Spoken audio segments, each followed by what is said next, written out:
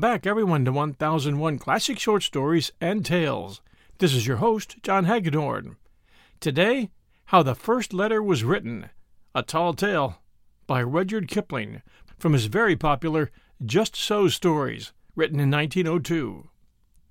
If any of you have ever wondered how and when the first letter was written, this story explains it all. Once upon a most early time was a Neolithic man. He was not a Jute or an Angle or even a Dravidian, which he might well have been, best beloved, but never mind why.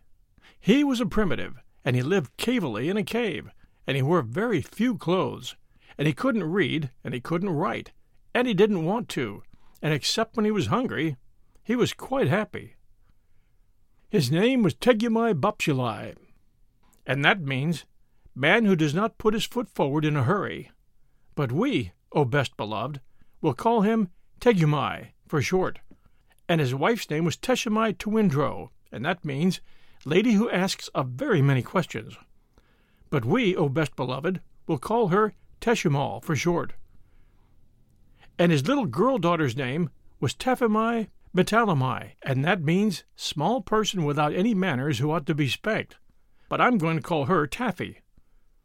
And she was Tegumai Bapsulai's best beloved, and her own mummy's best beloved, and she was not spanked half as much as was good for her, and they were all three very happy. As soon as Taffy could run about, she went everywhere with her daddy Tegumai, and sometimes they would not come home to the cave till they were hungry. And then Teshumai Tewindro would say, "Where in the world have you two been to get so shockingly dirty? Really, my Tegumai, you're no better than my Taffy. Now attend and listen." One day, Tegumai Bapsulai went down to the beaver swamp to the Waigai River to spear carpfish for dinner, and Taffy went too. Tegumai's spear was made of wood with shark's teeth at the end, and before he had caught any fish at all, he accidentally broke it clean across by jabbing it down too hard on the bottom of the river. They were miles and miles from home. Of course they had their lunch with them in a little bag, and Tegumai had forgotten to bring any extra spears. "Well, here's a pretty kettle of fish," said Tegumai. "It will take me half the day to mend this." "There's your big black spear at home," said Taffy. "Let me run back to the cave and ask Mummy to give it to me." "It's too far for your little fat legs," said Tegumai. "Besides, you might fall into the beaver swamp and be drowned. We must make the best of a bad job." He sat down and took out a little leather mendie bag, full of reindeer sinews and strips of leather, and lumps of beeswax and resin, and began to mend the spear. Taffy sat down too, with her toes in the water and her chin in her hand, and thought very hard. Then she said, "I say, Daddy, it's an awful nuisance that you and I don't know how to write, isn't it? If we did, we could send a message for the new spear." "Taffy," said Tegumai, "how often have I told you not to use slang? Awful isn't a pretty word, but it could be a convenience, now that you mention it, if we could write home." Just then a stranger man came along the river, but he belonged to a far tribe, the Tawaras, and he did not understand one word of Tegumai's language. He stood on the bank and smiled at Taffy, because he had a little girl-daughter of his own at home. Tegumai drew a hank of deer sinews from his mendie bag and began to mend his spear. "Come here," said Taffy. "Do you know where my mummy lives?" And the stranger man said, being, as you know, a Tawara." "Silly," said Taffy, and she stamped her foot, because she saw a shoal of very big carp going up the river just when her daddy couldn't use his spear.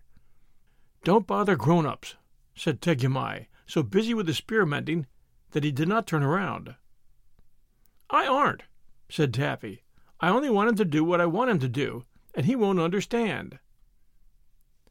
"Then don't bother me," said Tegumai, and he went on pulling and straining at the deer sinews with his mouth full of loose ends. The stranger man, a genuine Tawara he was, sat down on the grass, and Taffy showed him what her daddy was doing. The stranger man thought, "This is a very wonderful child. She stamps her foot at me, and she makes faces. She must be the daughter of that noble chief who is so great that he won't take any notice of me." Then he smiled more politely than ever. "Now," said Taffy, "I want you to go to my mummy, because your legs are longer than mine, and you won't fall into the beaver swamp and ask for Daddy's other spear, the one with the black handle that hangs over our fireplace." The stranger man, and he was a Tawara, thought, "This is a very, very wonderful child. She waves her arms and she shouts at me, but I don't understand a word of what she says. But if I don't do what she wants, I greatly fear that that haughty chief, man who turns his back on callers, will be angry." He got up and twisted a big flat piece of bark off a birch tree and gave it to Taffy. He did this, best beloved, to show that his heart was as white as the birch bark and that he meant no harm. But Taffy didn't quite understand. "Oh," said she, "now I see. You want my mummy's living address. Of course I can't write, but I can draw pictures if I've anything sharp to scratch with. Please lend me the shark's tooth off your necklace." The stranger man, and he was a Tawara, didn't say anything. So Taffy put up her little hand and pulled at the beautiful bead and seed and shark-tooth necklace round his neck. The stranger man, and he was a Tawara, thought, "This is a very, very, very wonderful child. The shark's tooth on my necklace is a magic shark's tooth, and I was always told that if anybody touched it without my leave, they would immediately swell up or burst. But this child doesn't swell up or burst, and that important chief, man who attends strictly to his business, who has not yet taken any notice of me at all, doesn't seem to be afraid that she will swell up or burst. I had better be more polite." So he gave Taffy the shark's tooth, and she lay down flat on her tummy with her legs in the air, like some people on the drawing-room floor when they want to draw pictures, and she said, "Now I'll draw you some beautiful pictures. You can look over my shoulder, but you mustn't joggle. First I'll draw Daddy fishing. It isn't very like him, but Mummy will know, because I've drawn his spear all broken. Well, now I'll draw the other spear that he wants, the black-handled spear. It looks as if it was sticking in Daddy's back, but that's because the shark's tooth slipped and this piece of bark isn't big enough. That's the spear I want you to fetch, so I'll draw a picture of me myself splaining to you. My hair doesn't stand up like I've drawn, but it's easier to draw that way. Now I'll draw you. I think you're very nice, really, but I can't make you pretty in the picture, so you mustn't be fended. Are you fended?" The stranger man, and he was a Tawara, smiled. He thought, "There must be a big battle going to be fought somewhere, and this extraordinary child, who takes my magic shark's tooth, but who does not swell up or burst, is telling me to call all the great chief's tribe to help him. He is a great chief, or he would have noticed me." We'll return with our story right after these sponsor messages. Hi, everyone. The holiday season is upon us, and I'll be glued to the telly for BritBox on many a night. I've already shared with you the fact that I keep up with Father Brown and Poirot at BritBox. I also check out their new stuff, like the new series Archie, which tells the story of Archie Leach, otherwise known to millions of filmgoers as Cary Grant. This story comes from his daughter Jennifer Grant and ex-wife Diane Cannon. It's a series. The performance of Jason Isaacs, who plays Cary Grant, is top-notch. I highly recommend it. You can only find it on my favorite TV, BritBox. Sign up to BritBox today to stream Archie and other fan favorites today from any device. I have a special limited-time offer for my U.S. and Canadian listeners. Get 50% off your first month when you sign up for a monthly plan, but only if you go to BritBox.com and use my promo code 1001stories at checkout. Don't wait. Get 50% off your first month. Just use promo code 1001stories at BritBox.com. Try it. You'll like it. And now back to our story. "Look," said Taffy, drawing very hard and rather scratchily. "Now I've drawn you, and I've put the spear that Daddy wants into your hand, just to remind you that you're to bring it. Now I'll show you how to find my mommy's living address. You go along till you come to 2 trees. Those are trees. And then you go over a hill. That's a hill. And then you come into a beaver swamp all full of beavers. I haven't put in all the beavers because I can't draw beavers, but I've drawn their heads, and that's all you'll see of them when you cross the swamp. Mind you don't fall in. Then our cave is just beyond the beaver swamp. It isn't as high as the hills, really, but I can't draw things very small. That's my mummy outside. She is beautiful. She is the most beautifulest mummy there ever was, but she won't be offended when she sees I've drawn her so plain. She'll be pleased of me because I can draw. Now, in case you forget, I've drawn the spear that Daddy wants outside our cave. It's inside, really, but you show the picture to my mummy, and she'll give it to you. I've made her holding up her hands because I know she'll be so pleased to see you. Isn't it a beautiful picture? And do you quite understand, or shall I explain again?" The stranger man, and he was a Tawara, looked at the picture and nodded very hard.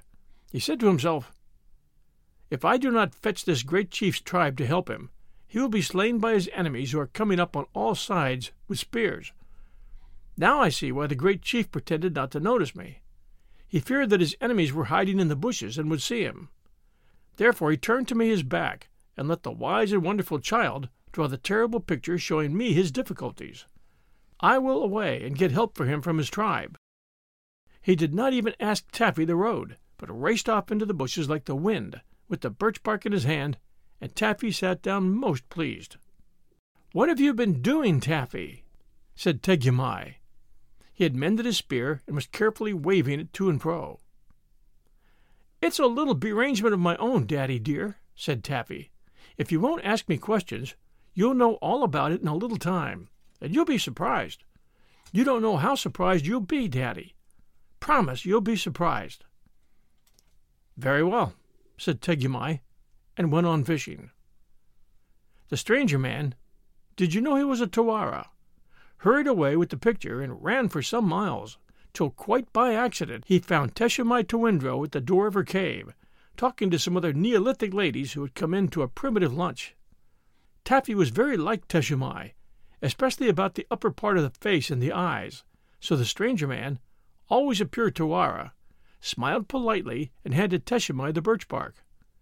He had run hard, so that he panted, and his legs were scratched with brambles, but he still tried to be polite. As soon as Teshumai saw the picture, she screamed like anything and flew at the stranger man. The other Neolithic ladies at once knocked him down and sat on him in a long line of 6, while Teshumai pulled his hair. "It's as plain as the nose on this stranger man's face," she said. "He has stuck my Tegumai all full of spears, and frightened poor Taffy so that her hair stands all on end. And not content with that, he brings me a horrid picture of how it was done. Look." She showed the picture to all the Neolithic ladies sitting patiently on the stranger man. "Here is my Tegumai with his arm broken. Here is a spear sticking into his back. Here is a man with a spear ready to throw. Here is another man throwing a spear from a cave. And here are a whole pack of people." They were Taffy's beavers, really, but they did look rather like people, coming up behind Tegumai. Isn't it shocking?"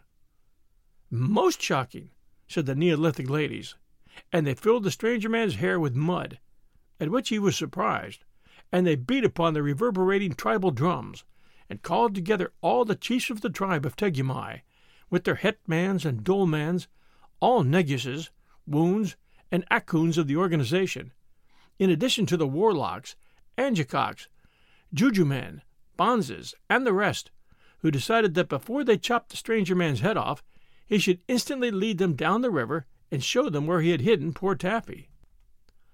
By this time the stranger man, in spite of being a Tawara, was really annoyed. They had filled his hair quite solid with mud.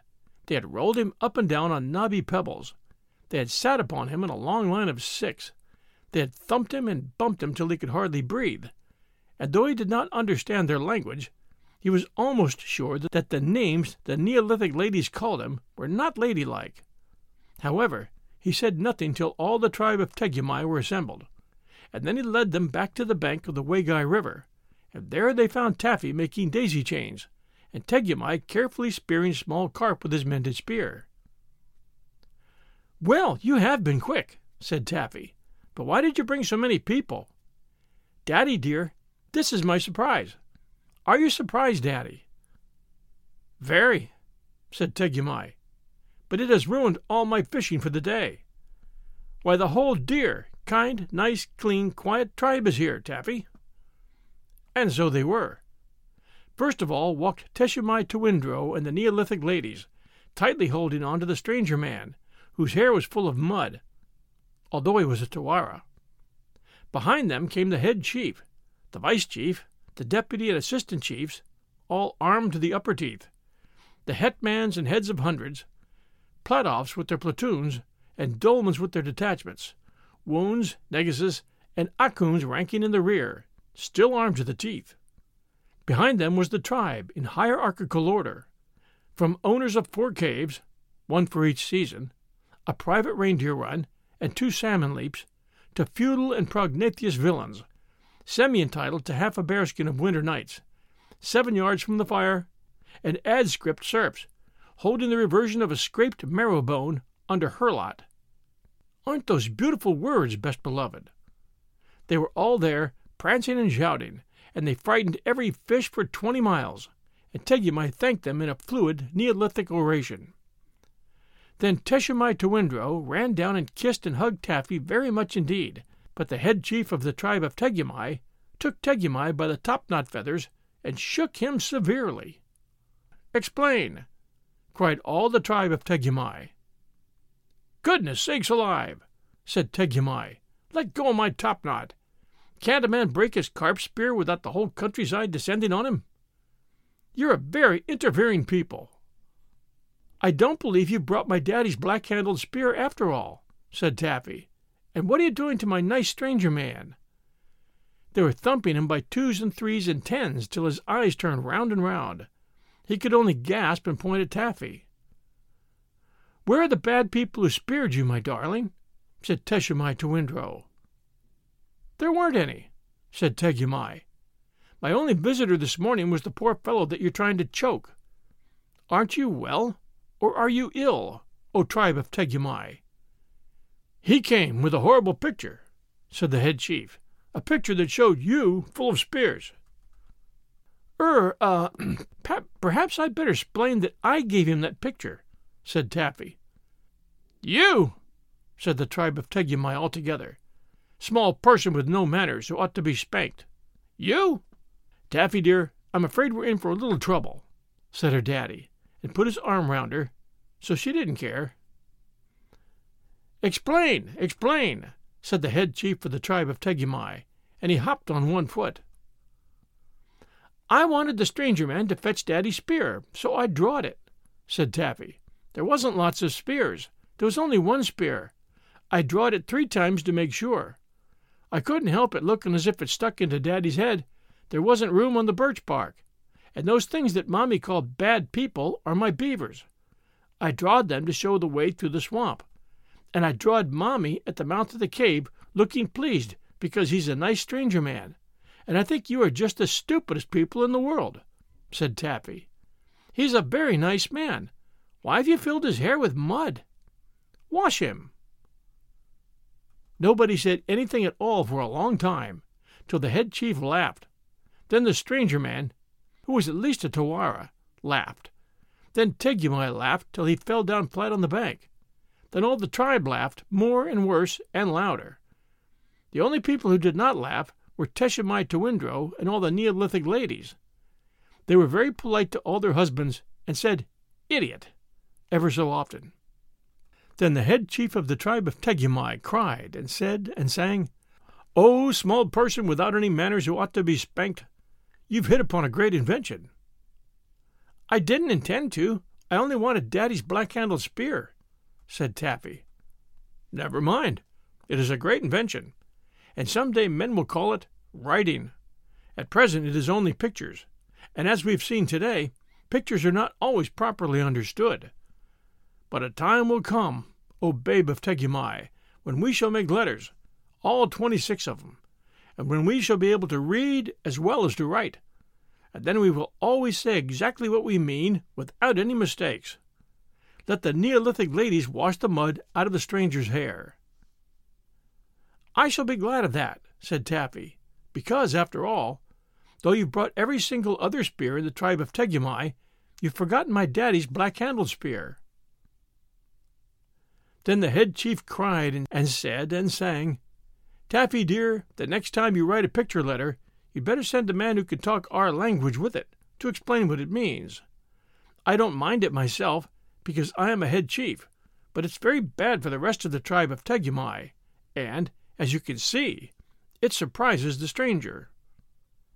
Then they adopted the stranger man, a genuine Tawara of Tewar, into the tribe of Tegumai, because he was a gentleman and did not make a fuss about the mud that the Neolithic ladies had put into his hair. But from that day to this, and I suppose it's all Taffy's fault, very few little girls have ever liked learning to read or write. Most of them prefer to draw pictures and play about with their daddies, just like Taffy. Thanks for joining us at 1001 Classic Short Stories and Tales. I hope you've enjoyed one of Rudyard Kipling's Just So stories, and you'll recognize the names of some of them, like How the Leopard Got His Spots, How the Rhinoceros Got His Skin, How the Camel Got His Hump, The Sing-Song of Old Man Kangaroo, The Crab That Played with the Sea, and How the First Letter Was Written, today's story. We hope you enjoy it. We always appreciate reviews, so if you have a moment, and if you're an Apple listener, I believe Apple's the only one left that really does accept reviews, please do take a few moments and send us a kind review. They're greatly appreciated, and they help new listeners find us. Our stories come out every Wednesday and Sunday night at 5 p.m. Eastern Time. Until our next story, everyone, stay safe, and we'll be back soon.